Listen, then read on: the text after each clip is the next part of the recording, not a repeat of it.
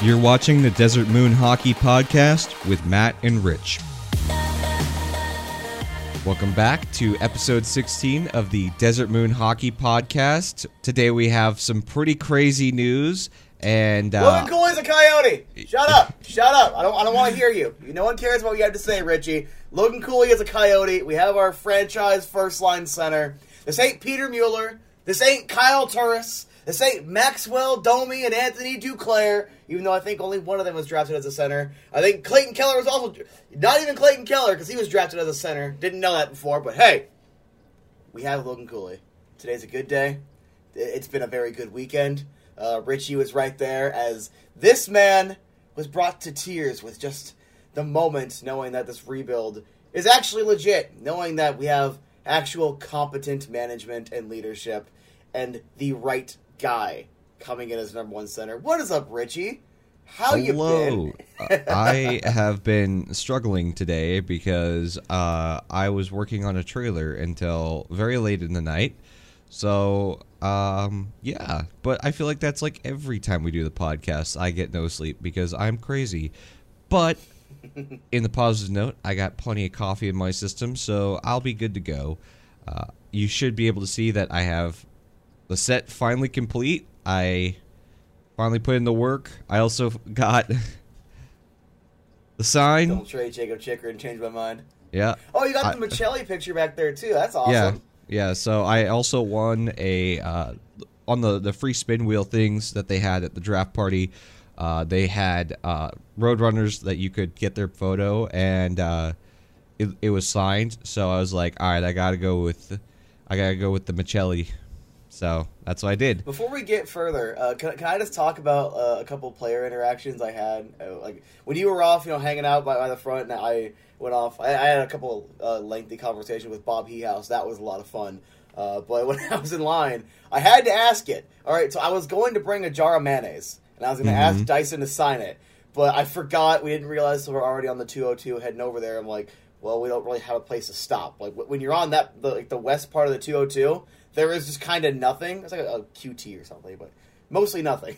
So yep. I'm like, fine, I'll just ask him about it. So I'm in line. He's the first person of the three. It's him, Connor Timmins, and Clayton Keller.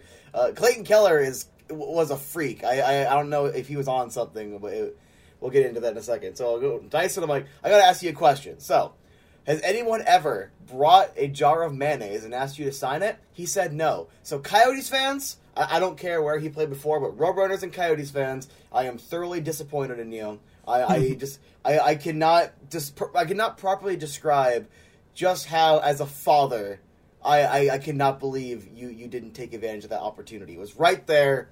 This generation is screwed. But asked Connor Timmins if he's skating pretty well. He said yes. I'm assuming that sounded like an awkward question. And then Clayton Keller, get at the very end of the line.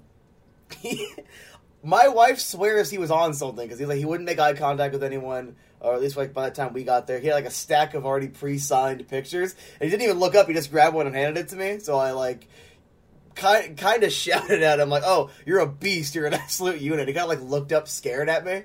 It was a scared look. He wasn't afraid of me. It was just like a shocked look, and it was just the funniest. Because like he's on his phone when Elena shows up, and then it's like this lady behind him, like kind of like smacking him on the back of like the arm or whatever. Like, hey, pay attention. The next person's there. So it was.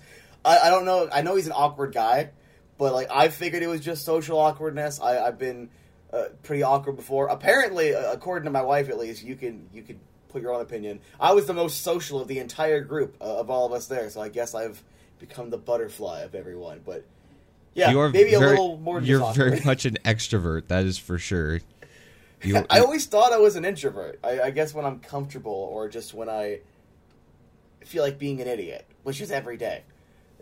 I understand that. I mean, I walked around with the sign that said "Don't change chicken," so I got to do all my talking through that board. So you had to Dusty express. Dusty came and gave you some love. Howler came and gave you everyone looked at that sign and was like happy about it. And I'm still mad that Dusty he stole my idea. Thank God I didn't wear this jersey underneath. I just wore like a t-shirt because he had the blazer on. He had the sport jacket on. Yeah, I'm like. Come on, man. I mean, I wore it better, but come on, man. Yeah, that was a great event. I thought they did a good job. Yeah, it was a smaller venue than we're used to, obviously, because normally they do it at Gila River Arena, and can't do that. And your new home is still being built, so you also can't do that. But overall, I thought it was a great event. Obviously, it was all free. Yeah, I thought they did a good job. It's funny going back and watching because you vlogged it and put it on your main channel. For those who are listening and don't know, shameless plug here, AZ Sports Guy. He has the whole event vlogged, and it's funny because it was really loud in there because it was bumping. They had music going and stuff like that. So I already was like experiencing vocal fray, and then when they drafted Logan Cooley, I was like screaming, but it was just like high pitched. I was like, ah! Like it was so funny. I'm just like, oh god, like that's how I sounded.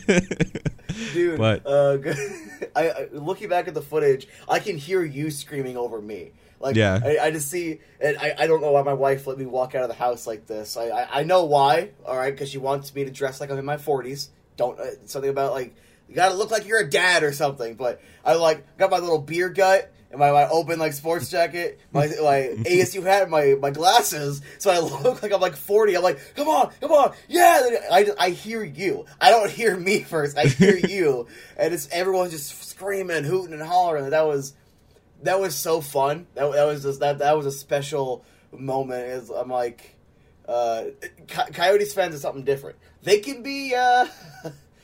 Well, they can simp for the wrong players, in my opinion, but there's a lot of raw passion there and a lot of excitement, and we are an optimistic bunch. I guess that might explain why I went from being super cynical to, like, borderline, like, extra optimistic on all this. I guess it's just in our blood. We can't be depressed that long, or else we'll realize we're Coyotes fans. My wife, she's just like, I'm so glad you knew who they were picking, because I couldn't hear who they picked. I was just like, I'm sorry, because like in the draft they say where they're from, so they'll say from like the USNTP, and she's like, you just started screaming. I couldn't hear who they picked. I'm like, I'm sorry. All we needed to hear was a U.S. development program. That's all we had to hear. Yeah, you know from there, you know it's either Wright or Cooley. I mean, they could have gone Gauthier and we wouldn't have even known because I was screaming before that. But I knew it had to be. They gotten anyone at that point, and I still would have screamed. Yeah, I'm surprised at how many fans were jumping up and down excited for that pick, because you know I'm sure a lot of people are like, "What? Why didn't you go with Wright?" And it was like, That's our guy. That Cooley is our guy, and I think. Do you have any more stories before we start hopping into this draft talk?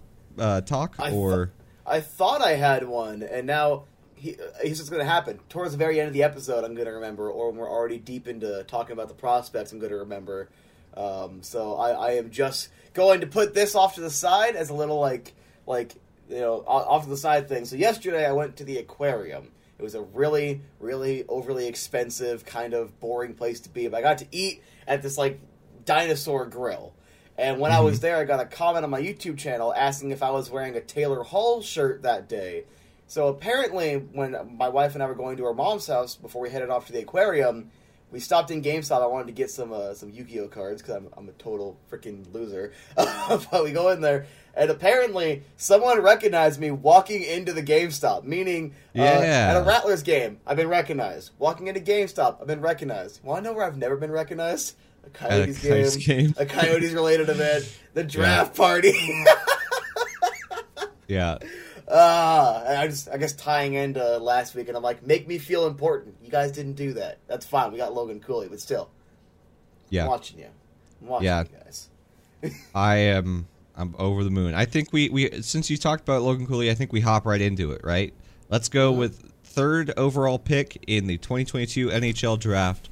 The Coyotes were privileged enough to have both centermen sitting at number 3 as the Montreal Canadiens picked Yuri Slafkovsky, which I was surprised they didn't boo him, but they did boo him on the red carpet outside of the event. So Canadian fans saying, oh, they won't boo him. You still booed him.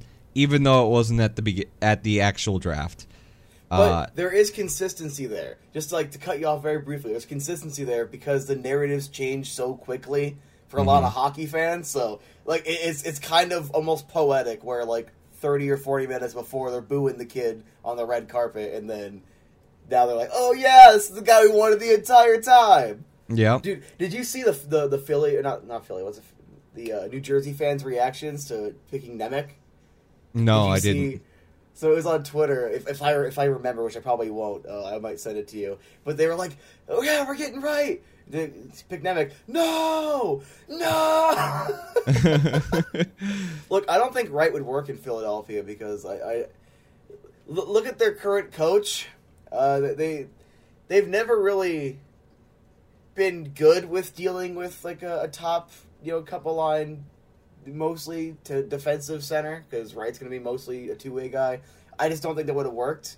But do you want to talk briefly for like a minute or two as to why the Coyotes didn't pick Shane Wright, why they would choose Cooley over him?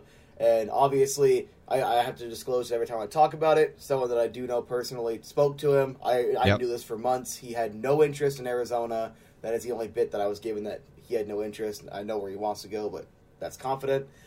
So I'm like, look, as soon as I heard that, I don't want him here anymore. If you don't want to be here, I don't want you here. Bill Armstrong is like, we want kids that want to play here. And, for Cooley, which we'll get into in a second, I'm like, dude, he's a 10 and he wants to play in the desert. He wants to be here. That's why we're so excited. But why would you think, other than just that aspect, which was a very strict thing BA said, why else would they not want to pick Wright? Why else would they pick Cooley over Wright?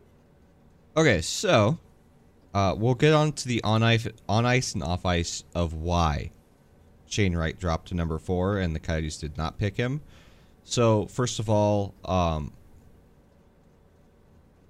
to keep it private, he wants to play for a Canadian team, and like obviously that means that he's not going to be very dedicated to Arizona.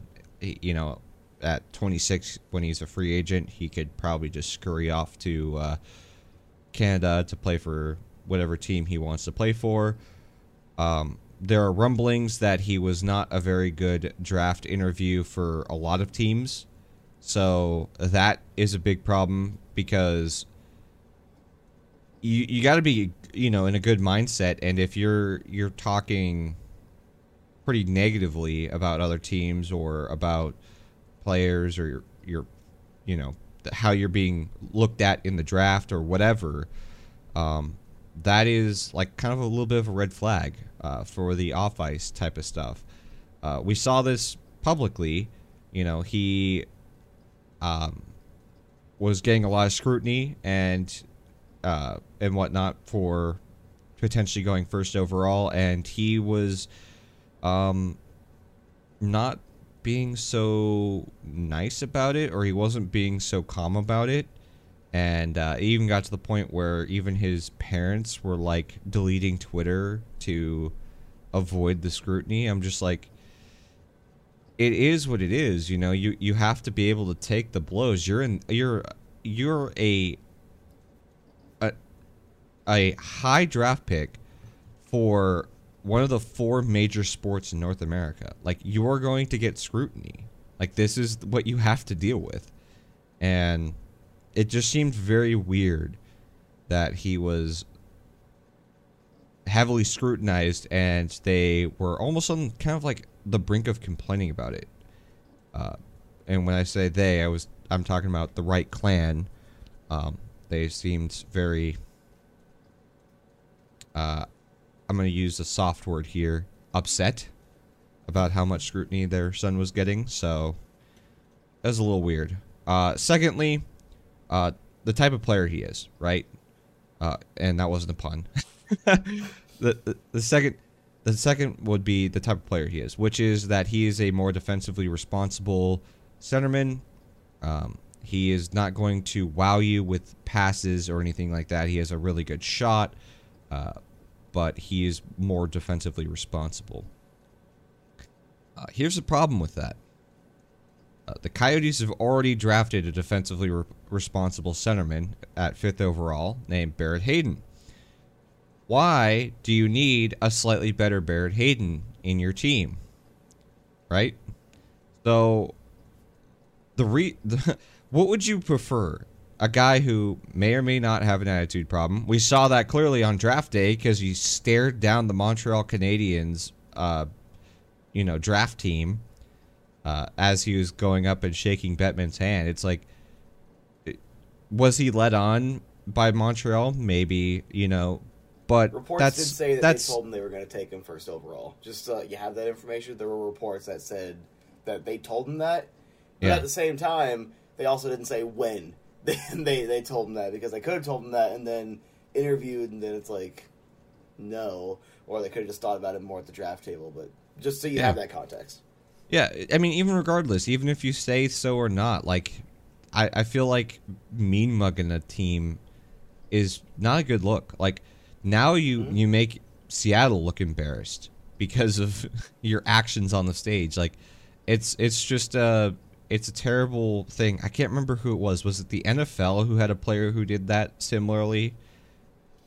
I don't remember. Actually, Arizona Cardinal Josh Rosen, he in like the post draft interviews, like, I think he was taken 14th overall. I forget where his spot was when the Cardinals took him, but there were X amount of teams above me that made the mistake of not picking me, and I'm going to show them that they made a mistake for the next decade. Shane Wright said the exact same thing, and the whole like mean mugging thing where I'm like, look, that's a very immature thing. And I was commenting on a Seattle fan's YouTube page. Where I'm like, hey, I really hope that these reported attitude problems get ironed out, because I had nothing against Seattle. And on top of that, on paper, Matty Beniers, number 1, Shane Wright, number 2, that is a lethal top 6.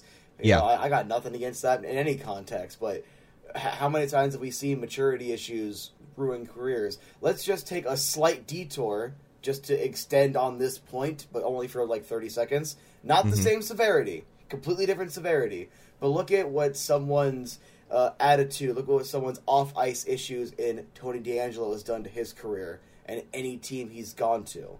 Now, we are not saying, I want it very clear, Matt and Rich of the Desert Moon Hockey Podcast are not saying Shane Wright is anything like Tony DeAngelo, but I'm just pointing at a possible worst-case scenario where stuff like attitude problems or poor off-ice behavior can turn into worse things and ruin someone's career or ruin the atmosphere and affect other players' careers. So it's like, I really hope that does get ironed out, because even though I don't want him on the team, I still don't want to see a young hockey player like throw their career away because they're immature or they felt entitled to something and then they didn't get it. So that's why they didn't pick Wright. I have a little bit better of an example, which is, I don't remember what draft it was. I think it was 2018. Philip Zadina dropped out of the top 3 and was picked up by Detroit. He had an interview quote after the draft saying, "I'm going to fill everybody who didn't pick me, I'm going to fill your nets with pucks." And, I mean, a bit snarky, but if you walk the walk and talk the talk, then fine. But Philip Zadina has not become a regular NHL player. He has not filled the nets of the people who didn't draft him previous. So, just one of those things, like, if you're going to have an attitude problem, you better back up that attitude problem. And, we'll see. But to go back to who we picked with that 3rd overall pick, Logan Cooley, potentially going to be one of the best offensive centermen in this draft. Has some incredible speed, hands, skill, shots, pretty good. It's not great, but the vision, the skill, the hands, all that is really good. That is what you're getting. A lot of criticism goes on his size because he is 5'10 and a half. He'll grow probably another half inch, probably get to about 5'11. You know who else is 5'11? I don't know if you've heard of him, but Sidney Crosby is 5'11. So, I don't know. Just kind of a weird guy, But I think he sounds like a scrub. Sorry, what did you say? I was coughing. He sounds like a scrub. Yeah. Of course. Probably like a fourth line plug. Like yeah. Paul Bissonnette type, you know. Now, granted, I'm not saying he's Sidney Crosby, but to say like, oh, you're not 6 foot, so you can't be a centerman, that's absolute BS.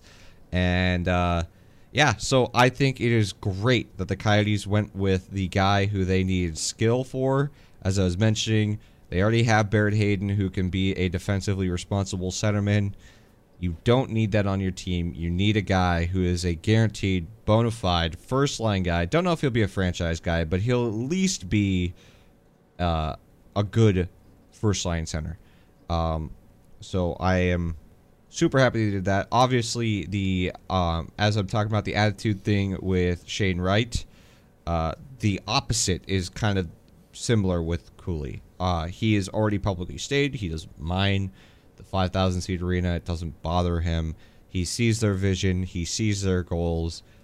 He is ecstatic to come to Arizona because he always looked up to Clayton Keller as he was going through the United States Development Program.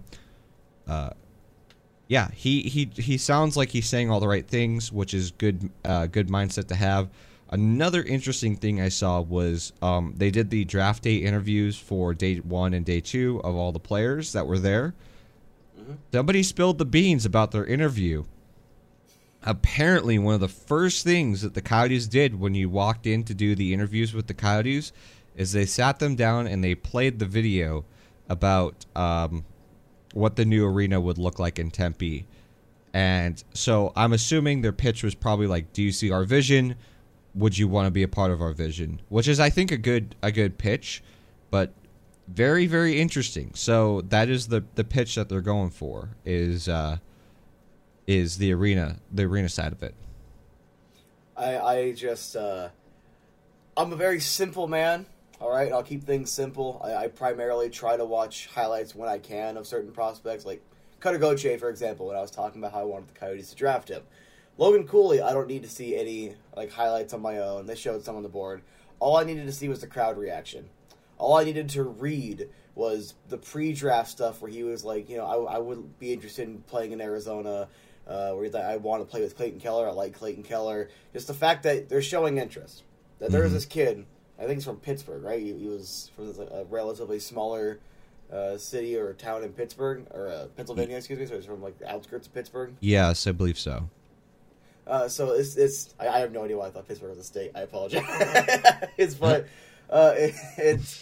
knowing that there's an interest there with a top 3 prospect, knowing that this kid just said he wants to play there. All right, it's obviously higher degree of satisfaction from a Coyotes fan than like Mick Bain or Smith choosing the Coyotes over the Wild and the Jets.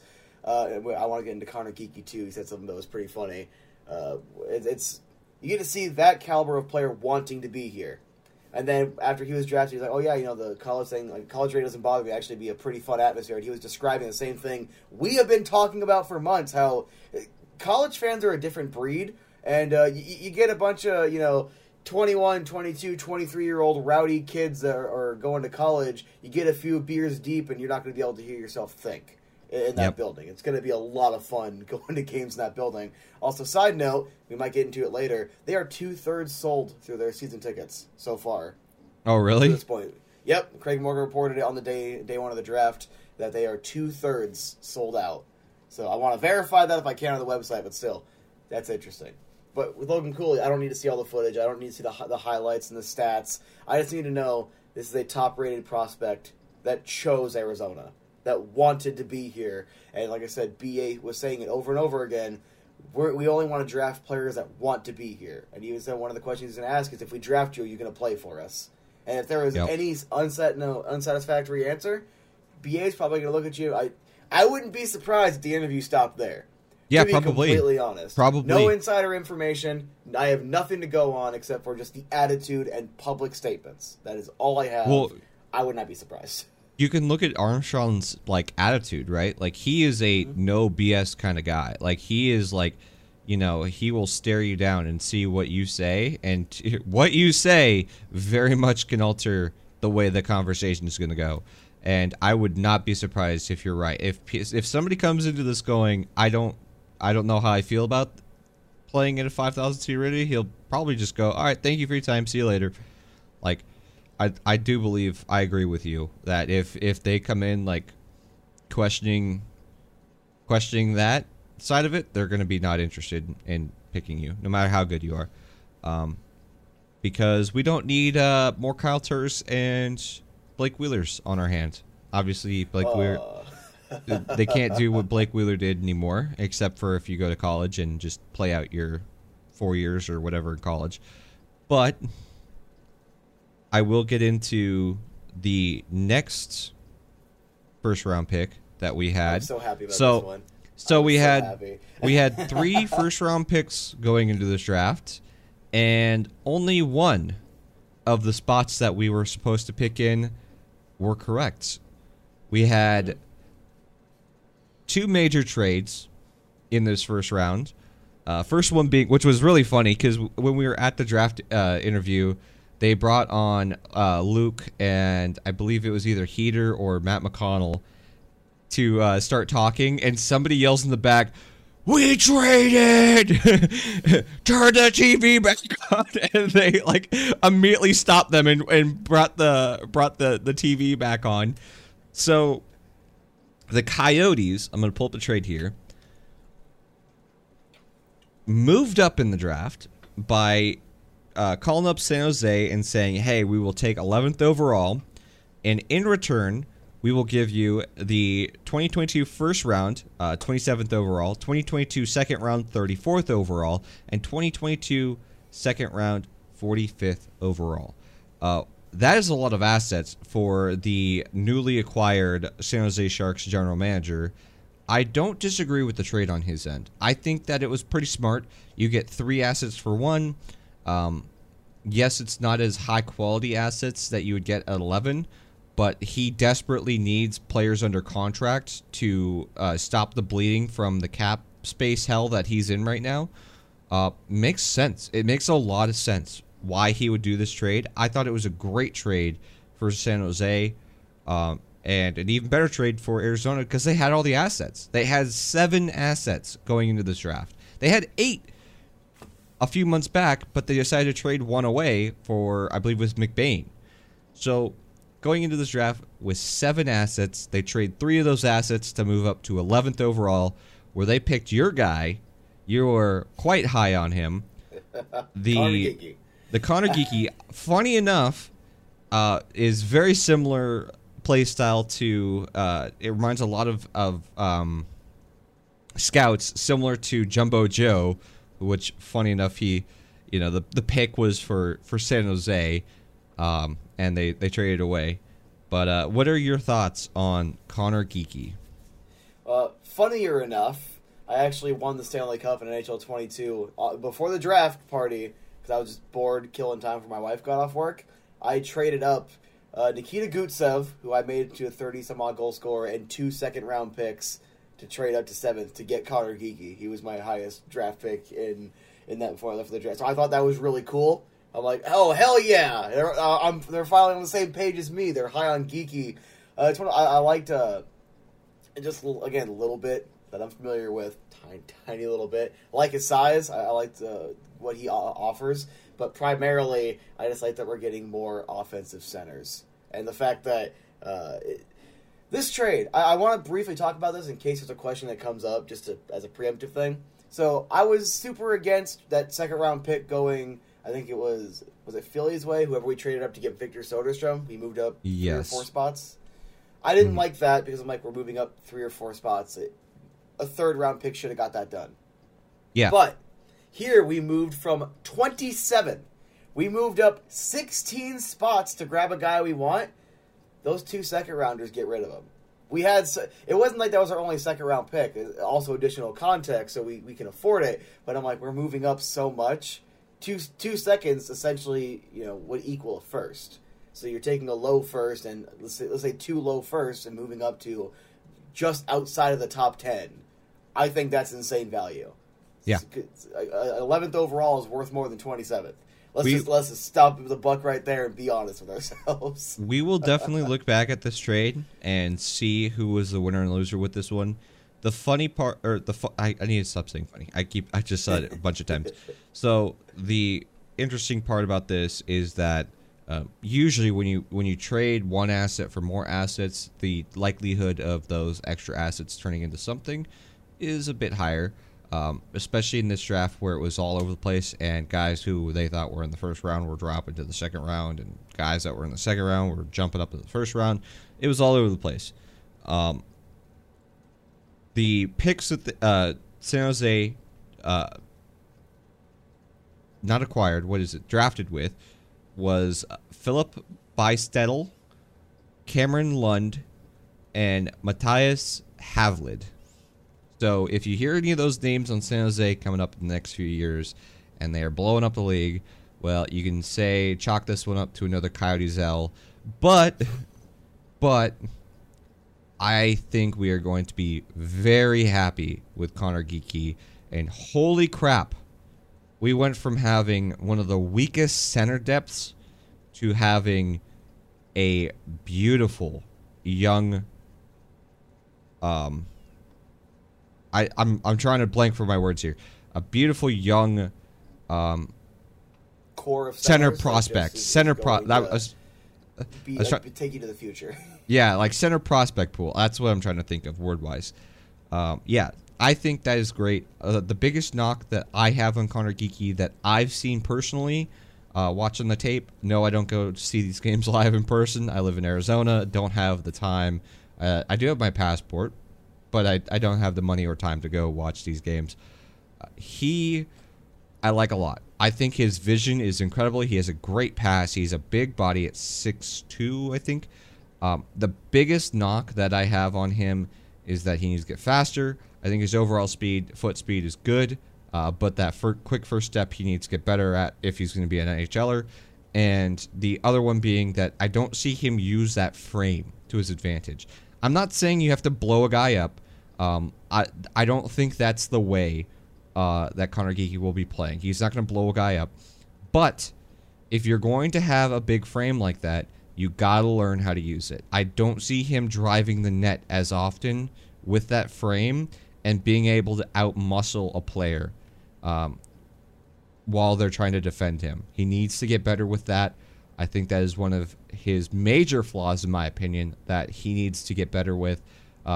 If you want inspiration, Connor, go watch Jumbo Joe. I believe that he could be potentially a Jumbo Joe type playmaking centerman. Dude, imagine having the Chad Logan Cooley in your first line, and then having to sit there and ask yourself, who do you want to pair with Geekie, Dylan Guenther or Nick Schmaltz? Mm-hmm. Look at the embarrassment of riches that is. Yeah, I think look at that. That's an awesome setup there. Like if you wanna think about this, you go Schmaltz, Cooley, Keller, and then I may have the wingers back. Flip flops, just ignore that. I'm just saying winger, center, winger. Mm-hmm. Then you have Gunner with the new kid Geekie, and then maybe either Smith, McBain, or Michelli. And then your third line, you have Lawson Krause with Barrett Hayden centering, and then whoever you want to stick on that wing. Like, that looks a lot healthier than we've seen in previous time. That is going to be a lot of fun to watch in the future. I'm excited. I am. It's hard to put into words just how excited I am at the prospects of this team, because we've been working. If you look at the last couple of drafts, I think they did pretty well. I forget if it was a Chaika pick or a BA pick. I'm pretty sure the Chaika pick Michelli was. But a lot of the later round guys are developing into decent players you could use, with Michelli being like the best example of someone that might have 20-goal potential in the NHL. Still has a good way to get there. The fourth-round pick, you're going to take longer. Still has a way to get there, but I think when he gets there, that skill ceiling is high. 4 also might still be a little bit lower, but that's the risk you take with a 4th-round pick. Now Yeah. they're starting to address center. They're starting to address defense. And it's funny. Last year, in last year's offseason, going into this year, I'm like, look, they already have plenty of prospect depth to get them through for the next year or 2. But then it's going to look very thin very quickly. I know, hey, look, we're a year later, and it was looking very thin very quickly. They couldn't get assets like this in quick enough. And via a trade, we got a guy that I was hoping, with how much Brad Lambert was falling, we can get him. So we get 3 centers in the first round. And that just, it increases the likelihood one of them is going to hit exponentially, but it also increases if Geeky busts, Lambert can come in. If Lambert busts, Geeky can have that spot. That's the way I was thinking.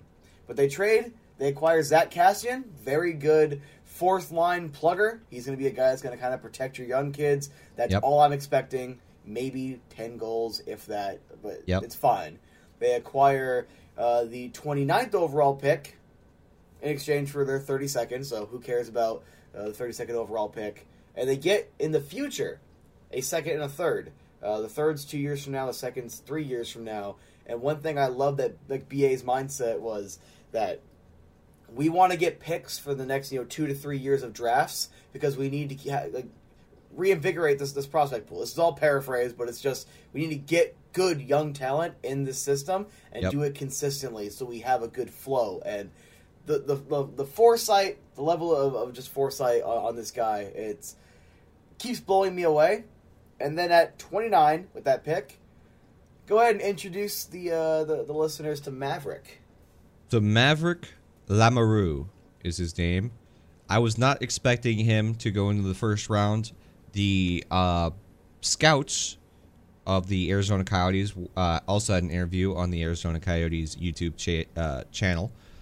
They were talking about how they believed that he was not going to be on the board for much longer.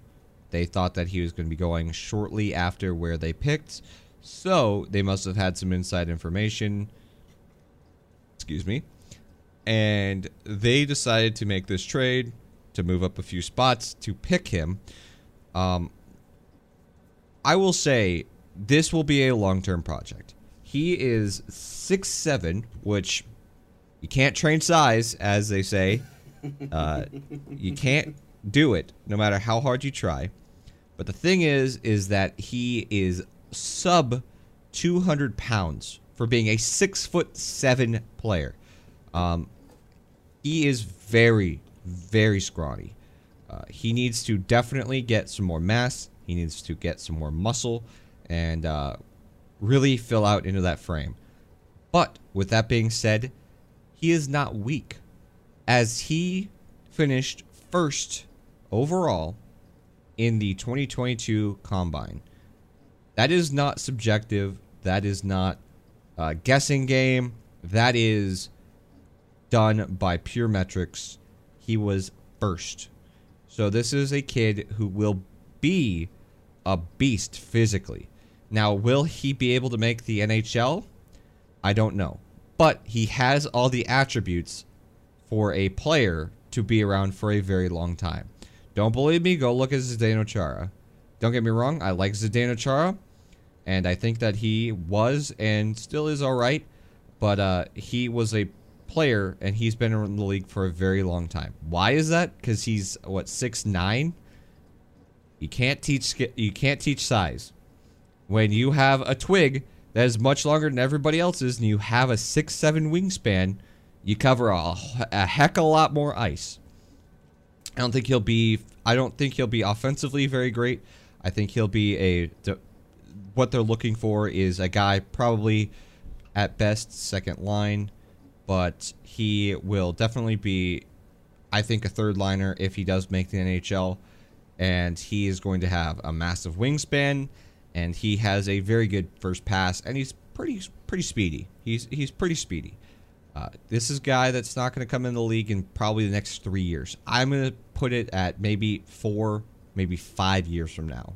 We'll see him. I think he will play a few more years in, I believe it's juniors, and then he will definitely be hitting the AHL, where he will continue to grow his game in the AHL.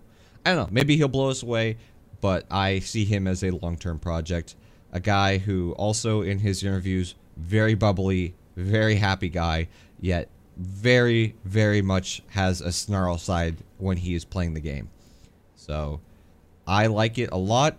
It's a little bit of a reach, but at the same time, when you look at, 20 to 50 pick range, a lot of those guys are interchangeable. So you go with who you want. If you see this being a long-term project and you like the projection of him, take the risk. You took 2 centers in this first round. Go with your risky pick. You can't teach size.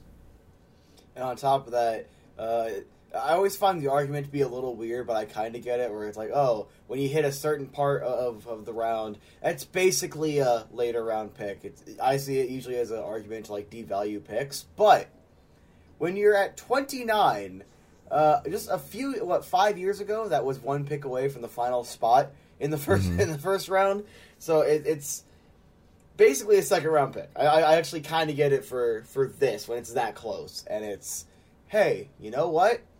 Why not go ahead and swing for the fences here? It's funny with Chara. I'm not high on him. I think he probably should have retired 4 or so years ago. Yet he still gets NHL contract offers. He still gets regular playing time. And you're right. You can't teach size. You can teach a lot of things. You can teach strategy, skill, skating techniques, whatever. You can't teach that. And from what I can tell, and please tell me if I'm on the right path here, he sounds like Kevin Connaughton, but probably is going to be a little more consistent on his defense and not whatever happened after he scored some points and decided he was an offensive defenseman. And that didn't work out. Yeah, I think I was going to say, depends on what era of Kevin Connaughton you're talking about. Because if you're talking about the one where Antti Ranta went on a heater at the end of the first season with Tocchet being head coach, and Kevin Connaughton scored like 12 goals in like 10 games or whatever it was. It felt like he was scoring a goal every game. No, I don't see him being that style of player. If I had to put him at a style, I don't know. He is going to be a responsible third line guy. That's what I'm going to say. I don't really have a comparison for him because of the size. He's not going to be a Colton Parayko type. He is not going to be a Zdeno Chara type. He is going to be a guy that you stick on your third line and just have him play responsible. I guess if you're going to go with a big guy, I guess Zadorov is pretty big and he's physical, but he's not as like defensively irresponsible as Zadorov. Zadorov was like really defensively irresponsible. So I guess you could kind of make that comparison, but I think he kind of has his own style. He's not a guy that you can go, oh, he's similar to Jumbo Joe. You really can't compare him really to very many players. That's also why I brought up Kevin Connaughton, because I loved Kevin Connaughton when he was here. Because why? Big, burly defenseman. He's your third pair. Depends on who's healthy, who's injured. Probably even your seventh defenseman. But the thing was, he was big, he was physical, and he would crush you when he came into the zone. I don't remember him being too fast. I don't remember him being like a shutdown guy or anything. He was just that big, burly dude that if you're gonna carry the puck across the line, you're probably gonna hit the ice. And that's what I liked about him. I couldn't really understand why a lot of people didn't like him until that additional context, because I came in 18-19 really watching, and I think it was 17-18 he did that weird offensive thing. So I'm like, oh, dude, big size, big dude. He just hits people when they cross the line. I like that. But I didn't realize he was pretending he was prime OEL or something. There's a lot in, not to get too deep on Connaughton, there was a lot in his game. There was also, he had some pretty significant problems around his net. He would consistently go scampering off into corners thinking he could hit somebody, and then they would pop the puck back out in front and score on the goalie. That was a really major problem with him, is that he could not stay with the defensive structure and couldn't resist trying to go for a hit in the corners and absolutely getting punished by it.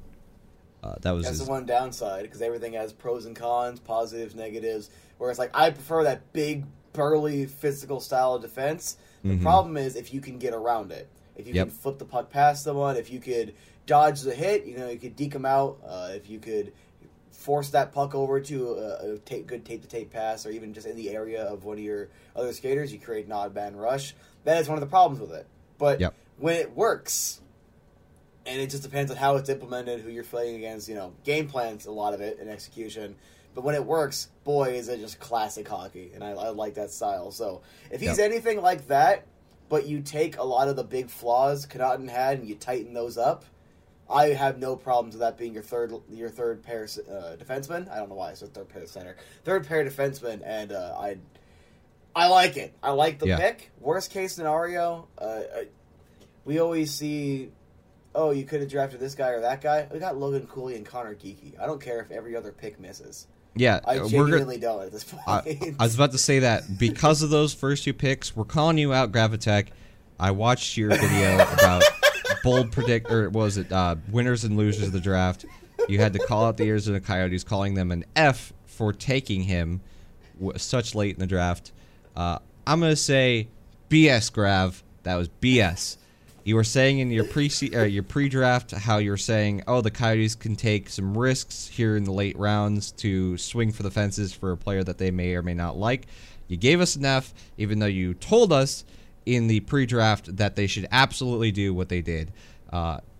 They walk away with Logan Cooley, they walk away with Connor Geeky, and they take a risk on a player who is 6'7", who was #1 in the combine, and will absolutely overbake him down in the minor leagues. So I call BS, Grav. I'm calling you out. Hot takes here. Other than that, I love you, guy. But one more thing I wanted to say about this trade, this trade for 29 to pick up Maverick. Zach Cassian is $3.2 million. Nice thing is that the Coyotes now have more retainment slots.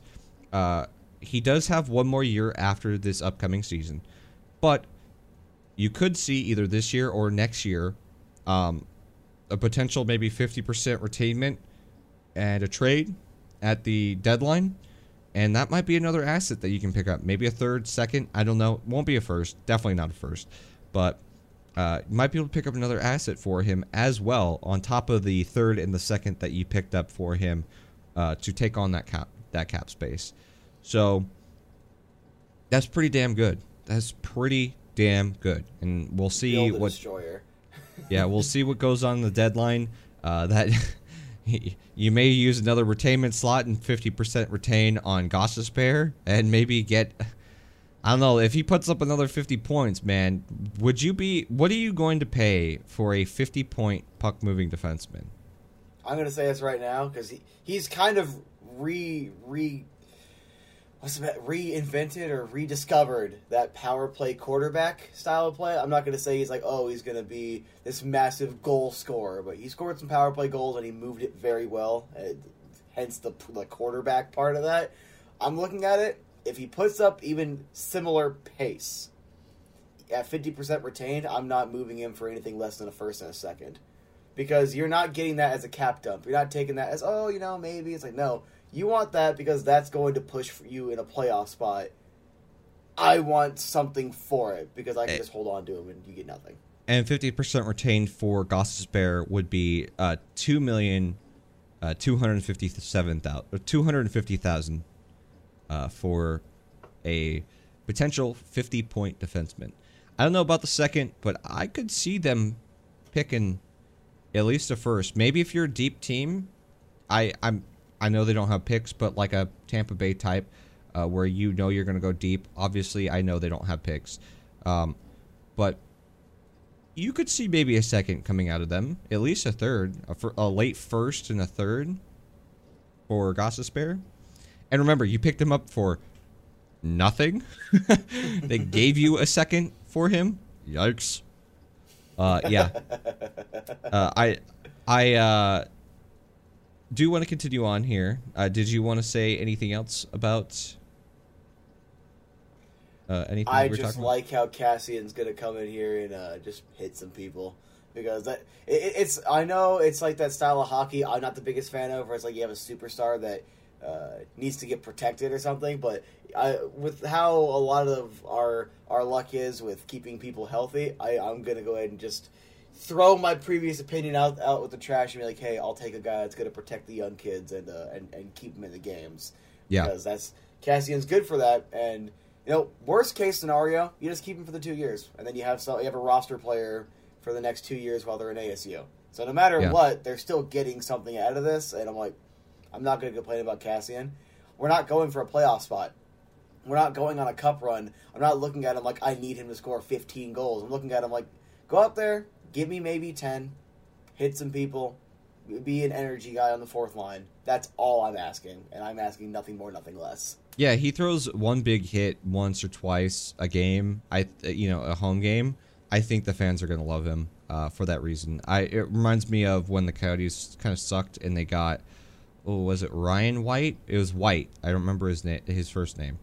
But the fans loved White. He was one of those guys, just physical, fourth line kind of grinder type, and the Arizona fan base loves those types of players. So I'm sure he'll get a lot of love here in the desert.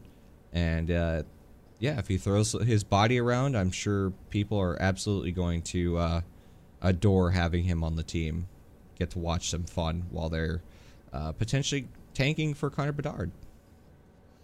All right, so let's go ahead and from the second round on, we're going to try to be quick because we're at over 50 minutes so far. So, second round, 36th overall, Artem Duda, defenseman.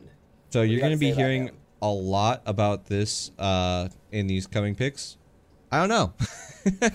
The later picks, I don't know too much about. My top 30, I watch a lot of the top 30s. As for the late round guys, I don't watch nearly enough. Russian player, so there is that factor. You have the Russian factor, obviously, with the war that is going on over there. A lot of Russian players are up in question marks. We just saw Karel Kaprizov. I don't remember his name. Kaprizov just got denied entry to the NHL. The goaltender from Philly. To the U.S. twice. The goaltender from the U.S. from Philly tried to apparently dodge the draft, and they detained him and sent him to the military.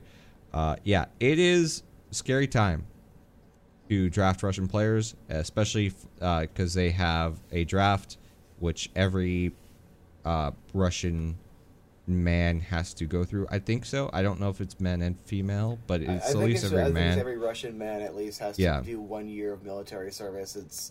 I know it's relatively standard for a lot of countries like in Europe, and I would it makes sense in a country like Russia, but I'm just gonna look at it purely as we got another defenseman. It's always good to have more of that. Let's move on to the next pick. All right. So next guy is going to be Julian Lutz. We don't know how he says his name, Lutz or Lutz. He is from Germany. So another German player that got drafted. It's great to see more Germans getting into the league. They had, I believe it's the DEL for a long time. And you're starting to see a lot of that play out. You're getting a lot more German-born players. So congratulations to Germany. A couple play for the Coyotes. Yeah. Tobias Reeders from Germany. I think there's a couple others that were a little bit older. But hey, left winger. I also liked his attitude when he was asking about. I think someone was asking him after the draft, like, hey, what would you like to work on? And he mentioned skating. Looking at a player that, from what I could tell, decent talent. I have no idea where he projects. I'll just say middle six just to be safe. Probably going to be in Tucson the next couple of seasons, because I think he still has to go back to juniors next year. But when you have someone that's willing to, hey, I know I have to work on this, I like the attitude, and I'm already on your side. Just keep with that attitude, and I think that everything should probably work out. Yeah, yep, I agree. Also, go to the third. Also, before we leave here, also above 6 foot. All these picks above 6 foot. So we're seeing that look on the Coyotes that Bill Armstrong was saying when he was first brought in, that he wants bigger players. So he's definitely drafting bigger players. Heading into the third round, we had a couple of picks. Both Lutz and Duda were second-round picks. Yep. Miko Matica, right winger, 67th overall. Hopefully I said his name correctly. I'm just going to pronounce it the way I think it's pronounced, and then once Heater or whoever else starts pronouncing their name, like as I'm watching games or as I'm talking to people like at training camps, I'll have myself corrected. Yeah, it's either Matica or I looked at it and said Matika.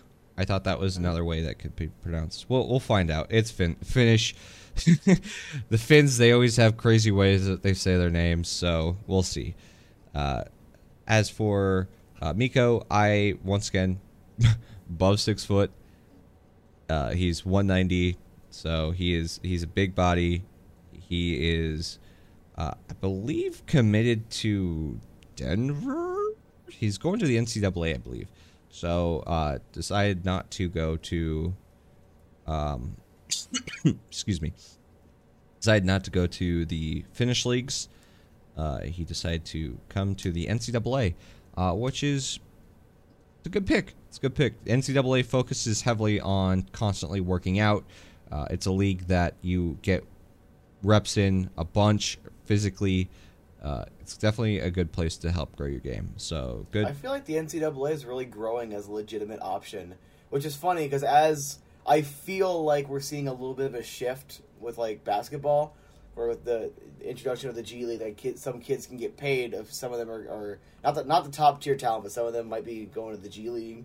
I feel like hockey's doing the opposite thing, where you're having more players going to college, and I think it's pretty good for the game, especially for ASU, because ASU has had some pretty good players come in through their system.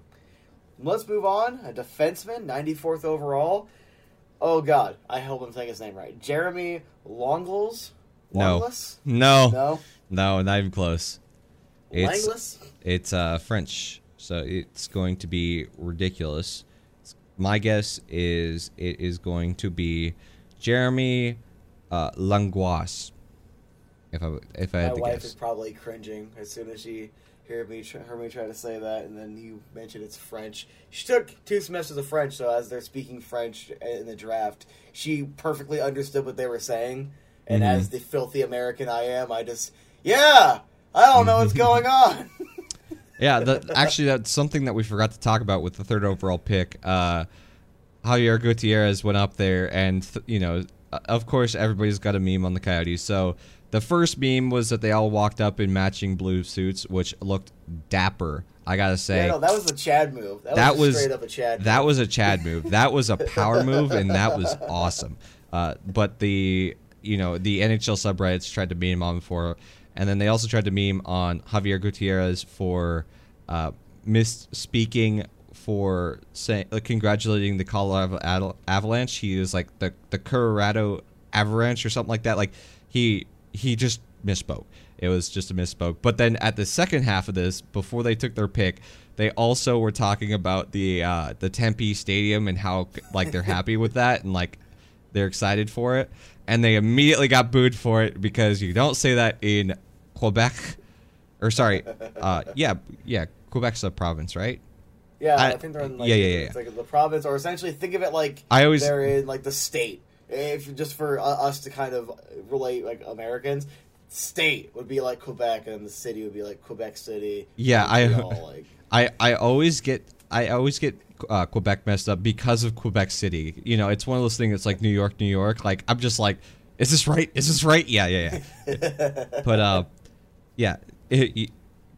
saying that in Quebec, that is a bold statement. They definitely should have took a shot at saying, as much as beautiful as your as beautiful as your arena in Quebec City is, our Tempe deal's looking real great or something. I don't know, but they got booed for it because they it's the power move of BA having it like, hey, we're a team, we're all wearing the same suits. Talking about how like those suits are super comfortable. I swear to God, he has to be like sponsored or something because it's like, oh yeah, here's the brand on them or whatever. They might now because the peyote heads. Yeah. The masked coyote. Inline. I hate that name for it, but I love that. Yeah. And then it's like the back-to-back Chad move of that, as they know they're about to destroy the entire draft by just building this Stanley Cup champion you guys can't stop. And then, also, we'd like to thank ASU, because remember, your arena over there wasn't good enough. We have a 5,000-seat arena because there's 5,000 Americans that are worth more than 16,000 a year. And then also, thanks to the city of Tempe for this arena we're going to build, because you're not getting a hockey team. Yep. That was Chad's status, and it was funny. It was a good move. It was a power move, I'll say that. It was very funny. Good job, Javier, on that one. Anyways, get back to the draft. Sorry. I forgot to mention that with third overall pick. That was really funny. So they traded away their fourths, and so they didn't have a fourth in this year's draft, but I believe they traded back into the fifth, or back into the seventh, fifth, sixth, right? and seventh. So they have 3 first rounds, 2 second, 2 third, and then a fifth, sixth, seventh. Okay. And the last ones, do you want to just right. So fifth round defenseman, 131st overall, Matthew Morton. Yep. I'll just take more defensive depth. 163rd overall, 6th round. Please, you say this name, because I couldn't if I tried. Okay, so it will be.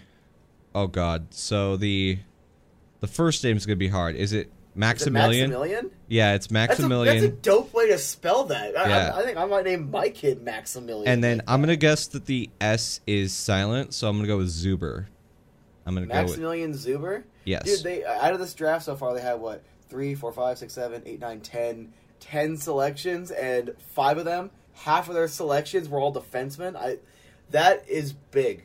Even just, again, from the Tucson perspective, I'm never going to get off that train, because I love Tucson. Not the city. I love the Roadrunners.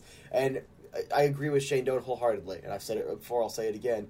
Culture needs to be built from within. These guys need to be used to competing in Tucson. Not, we're going to suck. We know we're going to suck. We'll compete for the first month, then suck. No. They need to be used to playing in the playoffs. I want to see Tucson win a Calder. We need winning from within. And 5 defensemen. Best case scenario, 2 of them make the NHL. The rest at least elevate Tucson. Worst case scenario, 1 makes the NHL. 1 or 2 elevates Tucson. Makes Tucson. The rest flame out. That's also why if you have someone you like, even if it's just big body, even if it's just, hey, they do this really well, let's see if we can work this into our system, or that fits in our system, you take the chance, because at the end of the day, who is going to tell you, oh my God, they wasted a 6th round pick? Who's going to tell you they wasted a 7th round pick? So take the swing, try to get more talent in. I love this mindset, because defense, we went from we're fine, but for a year or two, to we need defensive prospects. We need them in yesterday. Yep. And then finally, 204th overall in the 7th round, Adam, is it Zinka or Zlinka? I'm going to go with Zlinka. I think it's Adam Zlinka. Right winger, so we have 2 right, so 3 new wingers, 2 on the right side, 1 on the left, but they can always swap. Wingers are very interchangeable, because they can typically adjust what side they want to be on. A lot of the times, actually, left-handers work best on the right wing, because it's a natural consistency with their shot, but you also, the right-handedness on the right works too, because kind of like with a right shot defenseman, so they can pull the puck. Get from the boards. 1-tees. Yeah, you can get 1-tees, or you can set it up, as you're saying, for boards. If you're a right winger with right stick hand, holding that board is great, because it's a lot harder to beat you when you're going up the side, and then also it allows you to, because remember, like, if your stick's like this and you're passing over, the goalie can kind of move over more, but if your stick's over here and you're passing across from you, the goalie has to move more, because in order to respect your shot, they have to go, if you're right-handed, they have to go further over to defend you, because your forehand shot, you could snipe it in the corner. So they have to move over more. I like that setup a lot more. It's one of those things where a lot of teams don't do it anymore, because it's very obvious. So if you have a right-handed right winger, and then you've got the right-handed left winger to set up for the 1-tee, everybody's like, oh, it's going to go to him. But I think that's always a fun setup on the wings. It also just gives you more just versatility, because in the middle of the game, hey, this line isn't working out, so you can just plop guys from the second and third line, switch them over handedness. There's so many, like, it's just small little game plan things. That's for nerds. That's for nerds. We're not nerds here. I don't have hundreds of children's trading cards sitting around me. I'm not a nerd. All right, so I'm going to avoid draft grades as a whole, primarily because I'm not going to be properly educated on these prospects until me and my friend Kyle Pereira, very, very talented scout, has some very important work coming up. I want to give him a shout out real quick. Yep. He's the reason why I was as well versed the last couple of years on the prospects after the draft, because I can confirm with him, and he has a lot more numbers and stuff that help me understand how these players work. Yep. So I won't be fully versed until that happens, hopefully next week. But just from what I can tell, I am going to do a grade on the first 3 picks, because I think I am at least versed enough, taking into account like what they bring, what the team needs, as well as projections. Yeah. Logan Cooley to me is an A+. Going into when Montreal won that draft lottery, and I'm not going to lie, even up until I told you at the draft party, up until like the day of the draft party, actually up until the minute Shane Wright didn't go first, I was depressed, and I'm like, I had accepted Cooley's going to be gone. I did not believe the Slavkovsky hype. I thought, a little bit at the beginning, sure, but then I kind of thought about it more like, wait, is this just clickbait? Is this just people trying to, get their name out there, contrarians? So I'm like, okay, that's probably not it. We're probably going to, best case scenario, get Slavkovsky, who doesn't really fit in our system. What are we going to do with the picks? Yep. So it's like, I did not expect him to be there. I wanted him to be there. I was hoping all the projections were correct, and it would be Wright, Slavkovsky, Cooley. I said it over and over again, but that's also why I started saying, let's look at Cutter Gauthier. Just, hey, why not? Yep. The fact that we got our guy. The fact that... I don't care if he has slightly higher bust potential. I'll acknowledge that. That is completely fair to say. But with his booming offensive potential, his number 1 center potential, I don't think he slots in as a franchise center. But no matter what, you need a number 1 center. Yep. He wants to be the guy. He has the proper motivation. He has a lot of the tools to do it. That's an A+. I didn't expect him to be there. I thought another team would trade up to 2 to take him over us, because centers, last year, Dylan Guenther dropped to 11 because of centers and how centers always have higher value. Number 9. We see it every year. Yeah, number 9, excuse me. I apologize. Yeah. Number 9. We had number 11. That was dropped down to number 9. Tell me there are 5 players that are better than Dylan Guenther right now, as of this moment, in that draft he was in last year. I couldn't name 5. I can name 3 maybe, but not 5 players that were better than him, let alone 8. Yeah. So it's like, it shows you how much more valuable centers are, just because, they're 6'2", just because, they play the center position. Even if they move to the wing later, they still play center. So the fact that he was still there and the Coyotes jumped on it, they didn't take someone that did not want to be here just because, it would have, the analyst would have liked it. Because, Wright can provide this and that. No, they took what they wanted and they got it. And to me, that's an A+. Yep. Because you're going to use Cooley a lot more than you're going to use Wright, no matter how you swing it, because Wright doesn't want to be here. And that's fine. That's his right. Pun. But that's his right, and he is free to want to be wherever he wants to be and feel whatever way he would feel about getting drafted by whatever team. We wanted Cooley. He wanted to be here. It worked. And look at how everyone was screaming before they even said his name. Mm-hmm. That tells you exactly, we got the right guy. Yeah. And if he busts, fine, sure, I'll look stupid. I don't care. I have full faith in this kid, and that's an A+ for me. Yep.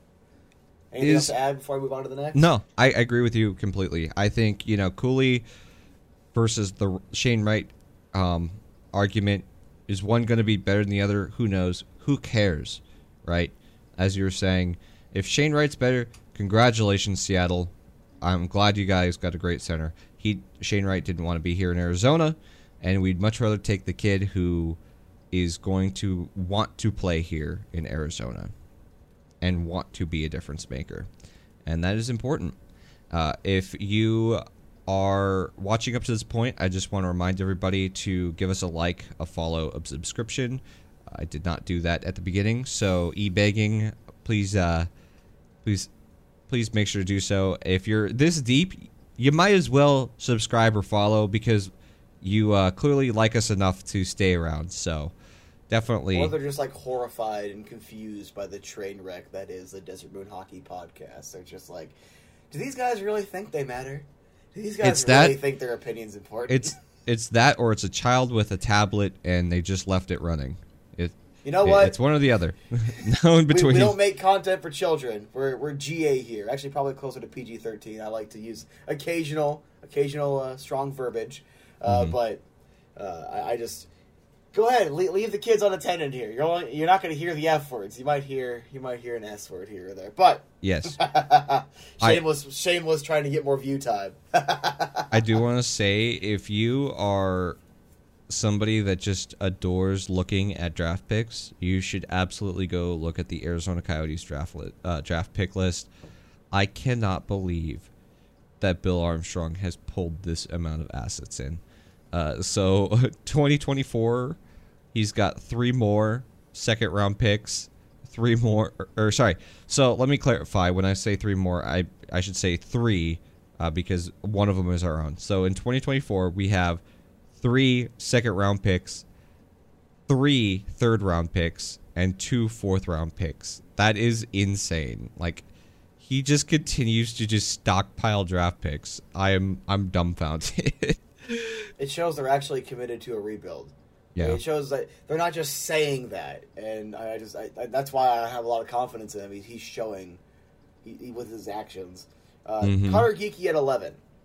I'm going to just say this is probably a B+. The only reason I'm not saying it's an A is because there are still some concerns, obviously. It just depends on where you projected him, where you thought he was going to go. If that was the only dance partner you had, because let's say he only was going to go 18th. Just as an example, random number, pulled from my behind.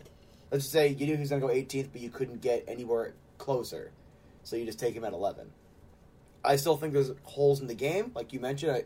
Some things he needs to get stronger at, some things he needs to improve on. Using that frame, if he does, you could have even like a Lawson Krause type, like almost power forward. I don't want him to be a pure power forward. They usually have a shorter shelf life. But if you use the frame, hey, you're not going to pull a Martin Hansel where someone keeps cross-checking your back and you're not going to do anything about it. So use it.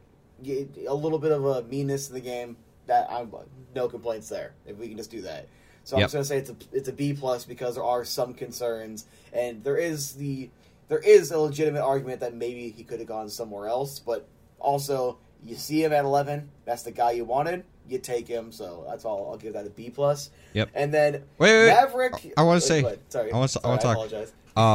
If he does turn out to be, like, let's say, a slightly worsened version of Joe Thornton, that is an absolute W at 11 overall. Just saying. Yeah. And I think that he has the potential, the vision, the hands, the passing are really good on him. He just needs to get a little bit faster, and he just needs to use that physicality a little bit more. So, and then Maverick Lamoureux, I am going to I'm going to give that one an A+ for balls. Yeah. just the willingness to look at this frame. On top of that, a lot of these projections, hey, this guy's supposed to go here, go there. Yeah, you have the final projections like the day of the draft, but a lot of them are primarily what was their expectations going into the season? How do they play throughout that last season? How do they play in this playoff or this like side tournament or stuff they were doing, World Juniors, whatever? A lot of the times they don't focus that much on the combine because they might factor in, oh, well, these guys might have just not cared that much because they already knew their draft stock. These guys might have tried to raise it, so they try harder. I don't care if it's only an obscure metric he was number 1 in. If he's going to work that hard and show that there is something there, that shows teams you can work with this. And just the willingness to swing for the fences, the willingness to be like, you know what, we'll move up a couple spots and we'll just take him. Brad Lambert's right there. That probably, again, zero insider information. This is all just pure speculation. I could assume someone like BA would be like, yeah, if we pick Lambert, the fans will probably be happy. That's probably a solid pick. Mm-hmm. We're going to swing. We are going to step up to the plate, and we are going to swing, and that's why I like it, because even if he busts, even if he never plays even an AHL game, just God forbid, never even makes that the fact that they had the balls to do it, and they Yeah. had the extra assets to do it. That's why I give it an A+. Not because this advanced analytic, not because, oh, it's such an immense value, but because they were willing to do it. And if it pays off, it could pay off well. Yeah, I think that the for that late pick, you know, Brad Lambert would be your consistent hitter, and then your Maverick Lamoureux pick would be like you're swinging for the fences. You're a power hitter, and I agree with you. I would call it probably about a B-. I think that it was probably a bit high, but if you feel like somebody was about to pick him, then I understand. Overall, I think he's gonna hopefully make it. I think there's still a lot to his game that needs to get polished and worked on, but once again, you cannot teach size. 6'7", he is going to build into that frame. He's going to be physically a beast, considering that he is already, statistically, he was number 1 in the combine, and he is still, in my opinion, very lanky and still needs to fill into that frame. I think he will be a monster physically. So that is always great to see. I don't see him being a first or second line guy. He will be a third line guy, and he will eat people. And especially, I really want to highlight this. I hate that I forgot the player name, but you'll probably remind me, one of our draft picks. I love this quote. It's not an original quote, but I love the people that will say this quote, is that hard work beats talent when talent doesn't work hard. Farinacci.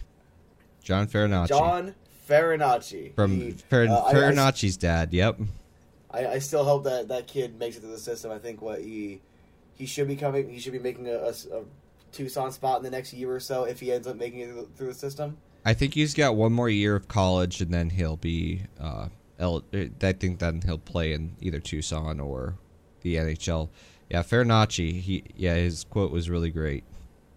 And especially, like I said, that's why I value this so much, is because if you're willing to bust your ass, if you are willing to show you're going to work hard, and you have these physical attributes you can't teach, because, again, skating, hand-eye coordination, to an extent, it depends on individual people, hockey IQ, you can teach all of that. You cannot teach the drive to work hard. You cannot teach 6'7". I've been trying for years. I'm never gonna go above 5'8" or whatever the hell I am. 5'7", whatever. You can't teach wingspan. Wingspan is very important to a defenseman. I don't care how quick you're at skating, as long as you teach a 6'7" skater, hey, don't get beat back up more, and then you teach them better with timing, as people are entering the blue line and how to physically poke check them and stuff like that. Like, hard to beat. Look at Zdeno Chara. He's 40-something years old, and he's still in the NHL. Why is it? It's hard to beat. It is very hard for a skater to skate through that wingspan without getting poke checked or pushed off the puck. Or even just lift up the stick, because let's just take Clayton Keller from his first couple of seasons, the second year, 18-19, where he was just, especially to start the year, really, really weak on the stick. Just it was bad. Imagine Clayton Keller coming across the line, and then you got this big 6'7" behemoth that just by pure size, he's going to be stronger. Lifts his stick. He's also going to be quicker to get his stick back down on the ice. Puck's already gone. You had this phenomenal rush. You had a guy that you could have set up a 1T for. Doesn't matter. This guy, just pure force, took that puck from you, and the puck's going down the other way. So no matter what, that's what I like about him. It's the work ethic, the size, the potential. He could not work out. I'm still not going to care, because the only other pick I was high on around this time was Brad Lambert. And even if Brad Lambert booms, let's say he turns into a second-line center, we have 3 really good centers, 2 prospects, and 1 we have younger 4. guy, Barrett Hayton. We have 4. We also have McBain or Smith, one or the other. I don't know who's going to play the center of those 2. I don't think both of them will, but I think they're pretty damn good. I liked what I was seeing from McBain at the end of the season. I think he'll be a pretty damn good, at least third line center next year. You know what? Let's do this because this also might be a good segment. What does this draft, the center depth, do for McBain, Smith, and to a lesser extent Barrett Hayton? I want to talk about Barrett Hayton a little bit on my own channel later, so I want to be brief here. But out of these three, where you can go rapid fire or you can go detailed, what do you think these picks do? Do you think it lights like? I'm leaning a guy like McBain with how competitive he is going to be a fire lit. I think he could reach 20. Doesn't mean he will, but I'm just saying if you get, it depends on the competition. The guys you have there, people's willingness and drive to want another NHL contract, an NHL roster spot, it literally, contextually doesn't matter. If you get those right combinations, you could see some really, really damn good results. And I think that's going to be very beneficial. Because I think McBain, I'm leaning towards him and or Smith are going to re-sign here because you're going to get more consistent minutes here. Yeah. So rapid fire here. The Coyotes historically have always been pretty poor at drafting and keeping the cupboards full, and that has shown over the years because players will come in, they give them a position, and they flame out. With adding all this center depth, for Nathan Smith and Jack McBain, what that says is, hey, I better play my ass off and get better every single day, whether it's in the gym or wherever, to make it impossible for the Coyotes to send me down. It's great. It's like the opposite of a monopoly, right? It's competition. The more competition you have in a market, it is going to be better for the consumer. And we are the consumers in this instance, and I love it. I think this is what we've needed for so long on this team, is just competition, a guy under you hungry to take your position, and you better fight like hell to make sure that that doesn't happen. Yeah, just straight up. And I'm just going to lean. I have no idea why. I think usually... I don't know if it's just in my head or it could be an actual thing. I notice more lefties end up staying at center, just in general. So I think maybe McBain is the one to stay at center because I think Smith is the right-hand shot, and you just put Smith in the wing. But no matter what, I still think it's going to make them want to play harder to keep a spot.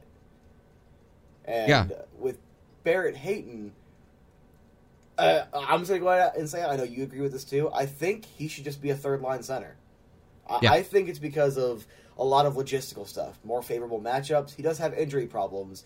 You don't want to play against fourth-liners or anything, but I feel like a lot of the times he'll be able to outskate third-liners. I feel like a lot of the times he will be able to get around some of the guys you're playing at third line because it depends on the team. Sometimes your third line's a checking line, other times it's just an alternate scoring line. Yep. Just to give you some more depth.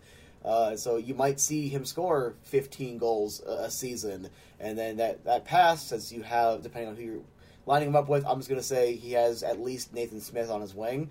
That sets up a very good possibility for more assists, more 1T opportunities, more opportunities for him to get in a position and take a pass from Smith and get more goals. I think it would benefit him greatly because he's also defensively minded. He was very much a two-way center that he does these little things. Clayton Keller's been doing them as well for the last couple of years, but I feel like Hayton's on a different level. I don't know to what degree, but it's just, you can tell he can make the impacts in doing the little things, and he does it very well. And I feel like the offense would shine better in a third-line role. And then imagine, it doesn't matter that he was drafted fifth overall. Let's say he still went 15th. Let's just pretend for a minute.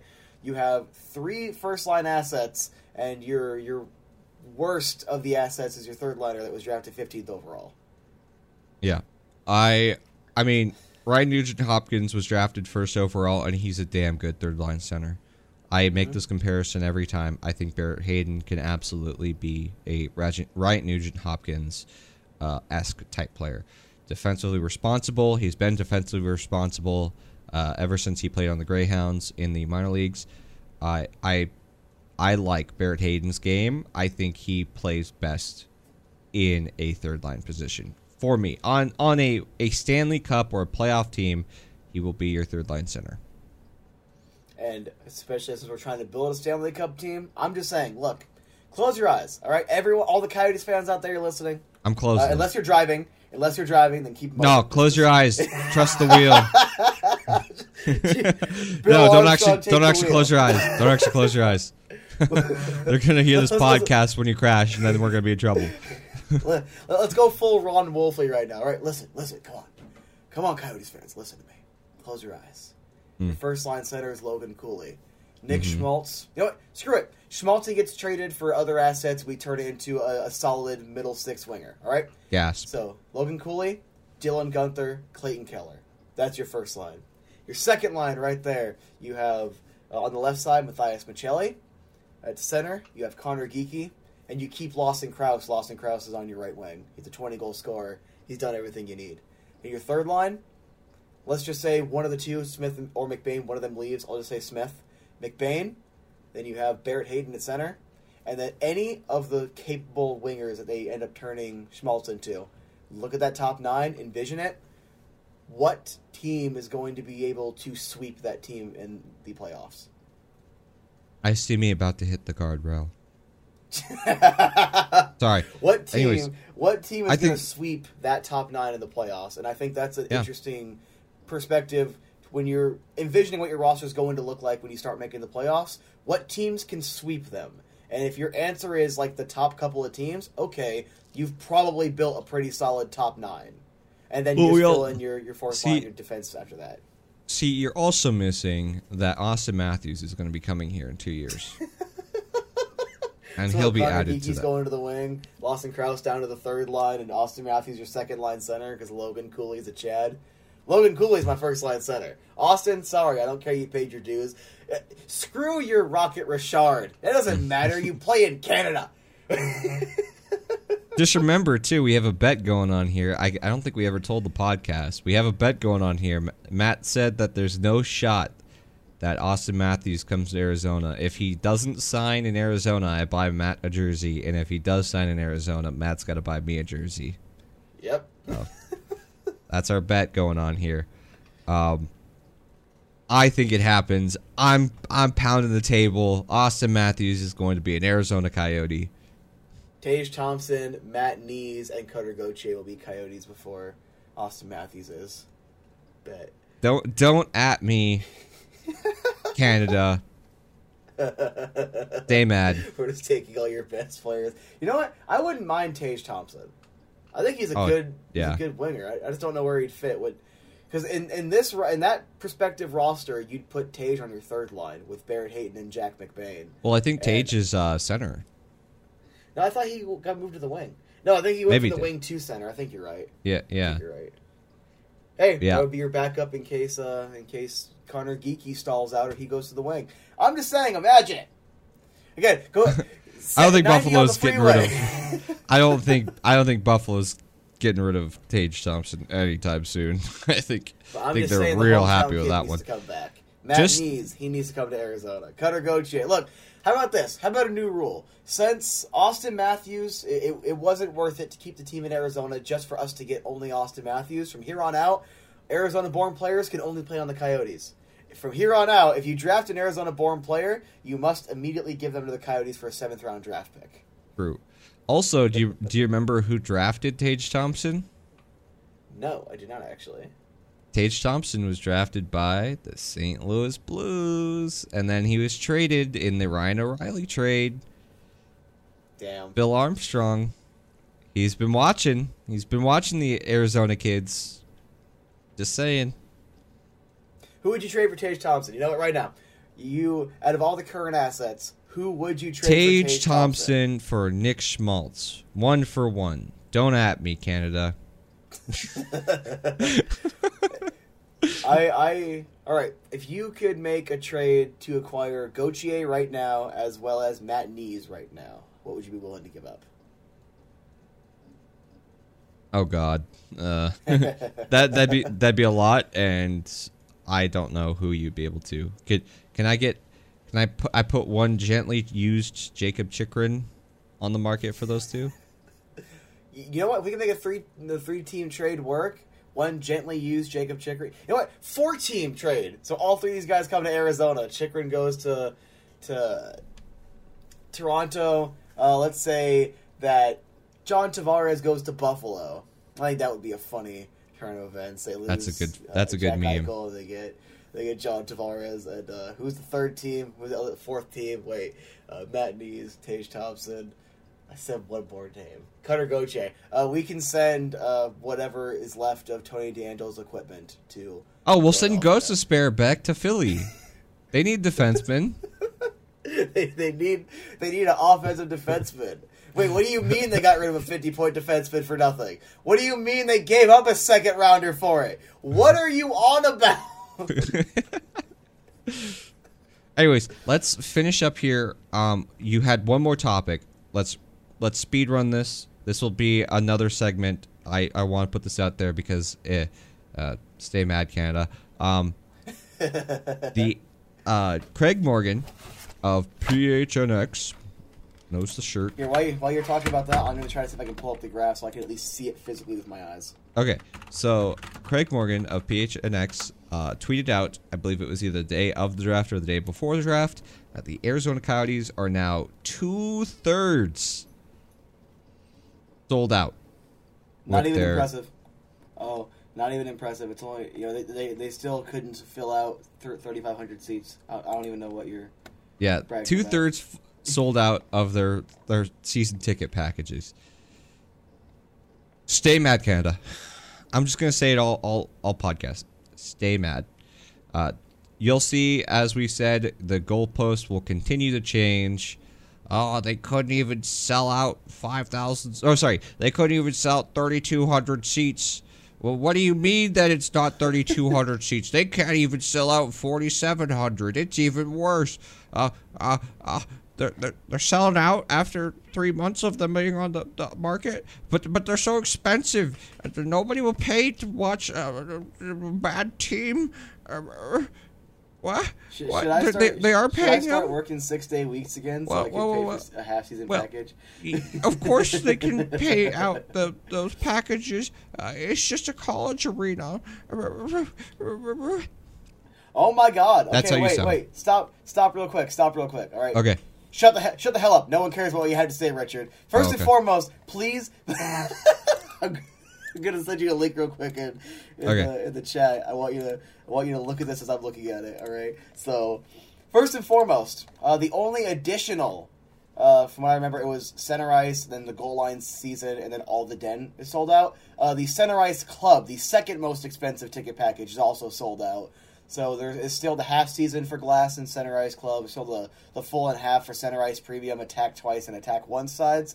And there's still the half season for the goal lines. But they are 2/3 sold out, meaning they're probably just another 100 or so tickets away from selling out a couple other categories. Look at the bottom. I want you to steal at least one of these pictures. I want you to look at the bottom here and look at these mock-ups and how they show the arena's going to look.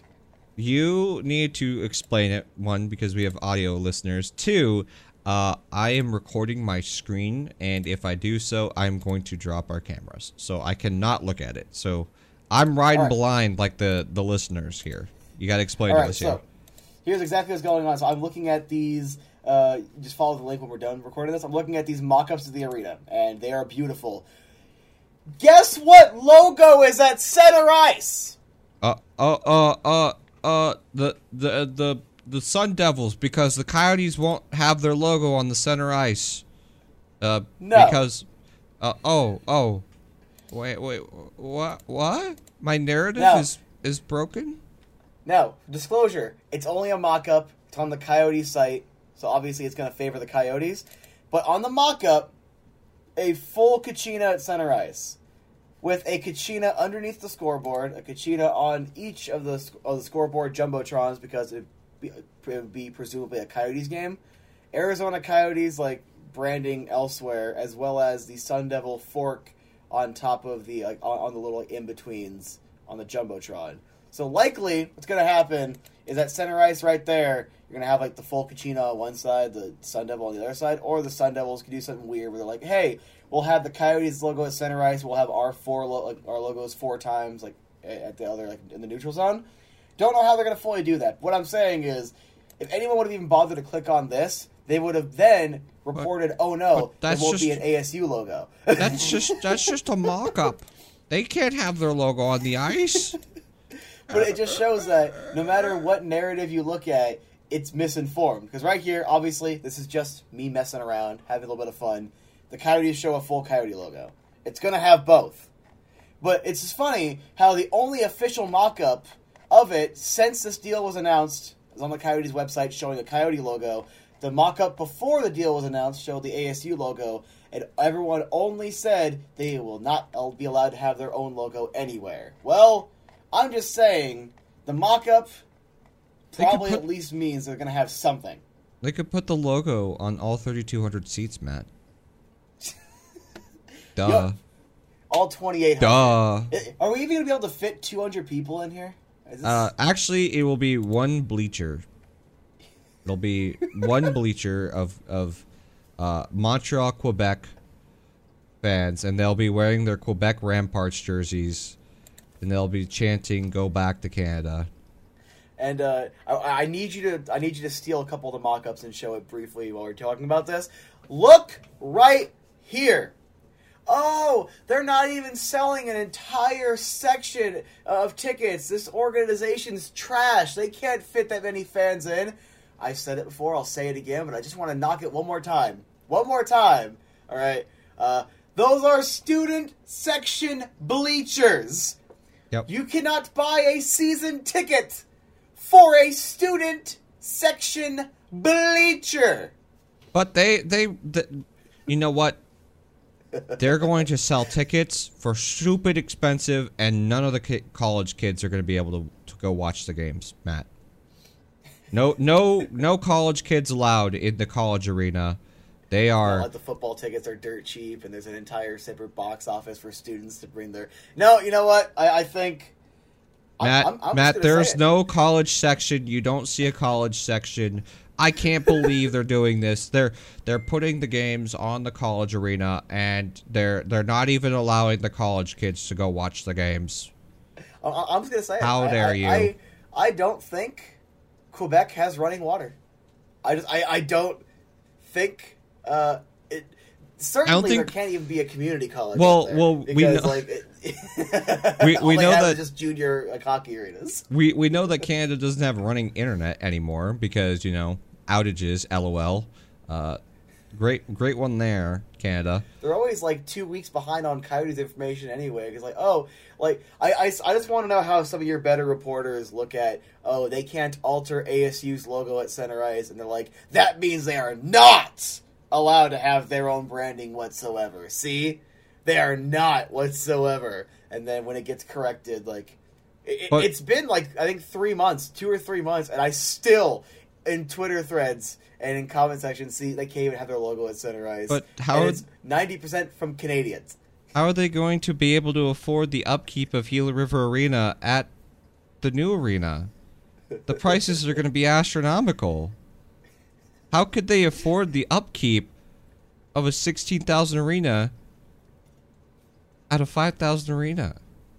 The math doesn't make sense to me. I don't get it. Matt, the tickets are going to be like $300 to pay for that upkeep. My sweet summer child. My sweet summer child. So, Matt. I don't think people realize this. ASU runs the building. They're going to pay for upkeep. Coyotes, it's probably in their contract. Like, rent helps also go to pay for that. Yeah. That's logical. That's anything. That's just business 101, all right? Yep. But imagine the price differential in upkeeping, let's say, your very nice home versus the studio apartment I used to live in 4 or 5 years ago. What could you imagine has a higher upkeep charge? Oh, I'm going to go with, obviously, the larger one. I think that's where my brain is going with this one. It has to be the studio. It has to be the studio apartment because, darn. Damn. I mean, the walls are made of paper, right? You gotta patch them every day or something. I don't know. Maybe we actually just we has to get rewired. we actually just burn the carpet and replace the carpet every week, instead of cleaning it. That's actually sorry. Yeah. So it makes no logical sense of people don't see the inherent value of they're lowering the cost because I forget I don't forget. I don't know the exact details of like the agreement with, I think it was AMG when I was leaving working there. But essentially, like, the Coyotes have to help pay for the people to come in and manage the arena. I don't remember what the split, or I don't know what the split was, excuse me, between them and City of Glendale. It might have been the Coyotes' responsibility, and then Glendale has to pay, like, whatever else. Doesn't really matter, but you have to pay an arena management company to come in and do it. ASU does so many things on their own. They're almost like the Cardinals in a way, where the Cardinals, like, they like redid their entire, like, concession stand when they got over to the University of Phoenix Stadium. They're like, yeah, we're just going to run it, so we take more of the profits. It's ours now. So ASU pretty much runs Tempe, and they're going to have their own stuff, and the Coyotes are going to have to pay significantly less because it's a 5,000 seat arena. Sorry, 4,700. I apologize. 3,200 seat women's high school hockey rink. Sorry. But Matt, they can't pay their bills. That's why ASU is making them pay all their bills up front every year. That's also why they put down however much it was for the annex up front. They can't afford the building. They didn't put $20 million on an annex, but Matt. I hope you understand the point we're getting at, where it's like, it's funny that. This is just a little bit of blowing off some steam, because it still annoys me. It's genuinely not meant to be offensive. It might be. I don't care. It's genuinely not meant to be. I intend to offend. If I think something sounds stupid, I try not to say like actual bad words or actual like legitimately bad insults. But it's like the first question that comes to my mind is, how do you operate a motor vehicle, or do you even have running water? Because I'm like, how can you have internet access when it's like within like 5 hours the logo misconception cleared up immediately, and it was only there because of terrible reporting by terrible journalists. Yep. And then we're here months later, and it's still like, oh, you can't even have your logo on the ice. Oh, it's 3,200. Like that one idiot on Steve Dangle's podcast. No, Steve, it's not whatever it is. It's 3,200. It's like, no, it wasn't, and you were so confident while being so stupid. Yep. That's my new favorite one. My new favorite one is, well, they couldn't afford their bills. That's why they got kicked out. It's not like, Glendale said that this was their last year in September, and then the bills thing came out in December. No, they got kicked out because they didn't pay their bills. Obviously. Like, oh, well, that's why Glendale did. I'm like, no, technically, even if you look at it like legally, they weren't evicted or kicked out. They just did not extend the lease agreement because they were doing a year-on-year, number one. And number two, everyone just casually ignores the points, so I'm going to throw it in one more time here since this is a segment. City of Glendale reportedly wanted between a 15 and 20-year lease. They weren't going for a 3 to 5 year lease, which would have benefited both sides. Glendale has more time to plan what they're going to do with it after. Coyotes have time to go to Tempe and do this stuff, right? Yep. They're like, oh, no, we're going to do this. And then a lot of, like, oh, they didn't pay their bills, they didn't pay this. I'm like, to me, again, as someone who has a logical brain, I don't believe it was a clerical error. I believe it was literally, they made a calculated risk of, we want to get them back to the negotiating table. And the city was like, well, we're the tax man, so we can just kick you out if you don't pay. And they just paid with their separate ways. Well, they immediately cry-bullied, too. Like, they they didn't even tell them, hey, pay us, jerks. They literally just immediately went to a news reporter and tried to report this drama. Well, I know that I think they filed the tax lien, and then because Katie Strang has nothing better to do with her day, she was just like, apparently she was casually looking up Arizona, even though I think she's Canadian, looking up Arizona like tax lien filings and stuff, because that's what you do on a casual Sunday afternoon in your jammies or whatever. You want to know the funny part about that is they filed that, and Glendale didn't even get it right because they filed it for an address that the Coyotes no longer operate out of. It was an address that Ice Arizona operated back when they had like 5 owners. And now that there's a new owner, they didn't even have the right address. Like, Glendale literally had the wrong address. And they filed improper paperwork. Congratulations. Yeah. That just one is Omega Dom. Pettiness. Yeah, you can't tell me small errors like that happen unless you're fuming mad or whatever. And Yeah, then, like, of it's course, what was just it, the mayor or one of the council members had to do a comment, whatever. Like Bettman was like, "Oh yeah, I want the team here for 30 years," or it was in the like I forget what the exact thing he was responding to was, but whenever the Coyotes were trying to get this Tempe thing going, it was like, "Oh, something, whatever." It's like no one cares. No one cares what you have to say. You're irrelevant. Go away. Canada has no running water. I believe that the entire country is now just a Mickey Mouse clubhouse. We'll go Mickey Mouse politically clubhouse. correct. I forgot the show. How am I forgetting this? It's the show before Shoresy. Letterkenny. The entire country is just Letterkenny. They all live on farms and their internet is. They pee upside down in the showers. Every single one of them. And this is how a real man rocks a pissin'. Yeah, no, that narrative is just so cringe. The other narrative is, oh well, look, ASU is making them pay upfront every year because they don't trust them. You don't know how ASU runs their business. That literally can be bog standard. I'm not going to sit here and be an apologist pretending like it couldn't be possibly the problem. It could be, but when you put $25 million in an annex, I don't think ASU is going to seriously nickel and dime you for yearly rent. Okay? Although it probably was because of that. It was probably more of like a, hey, just so we have no risk thing. That was probably the mindset behind it, which is logical. Also, kind of fair. It's a consequence when you take a calculated risk. Just so we have actual, I don't even think so. I think that is bog standard for ASU.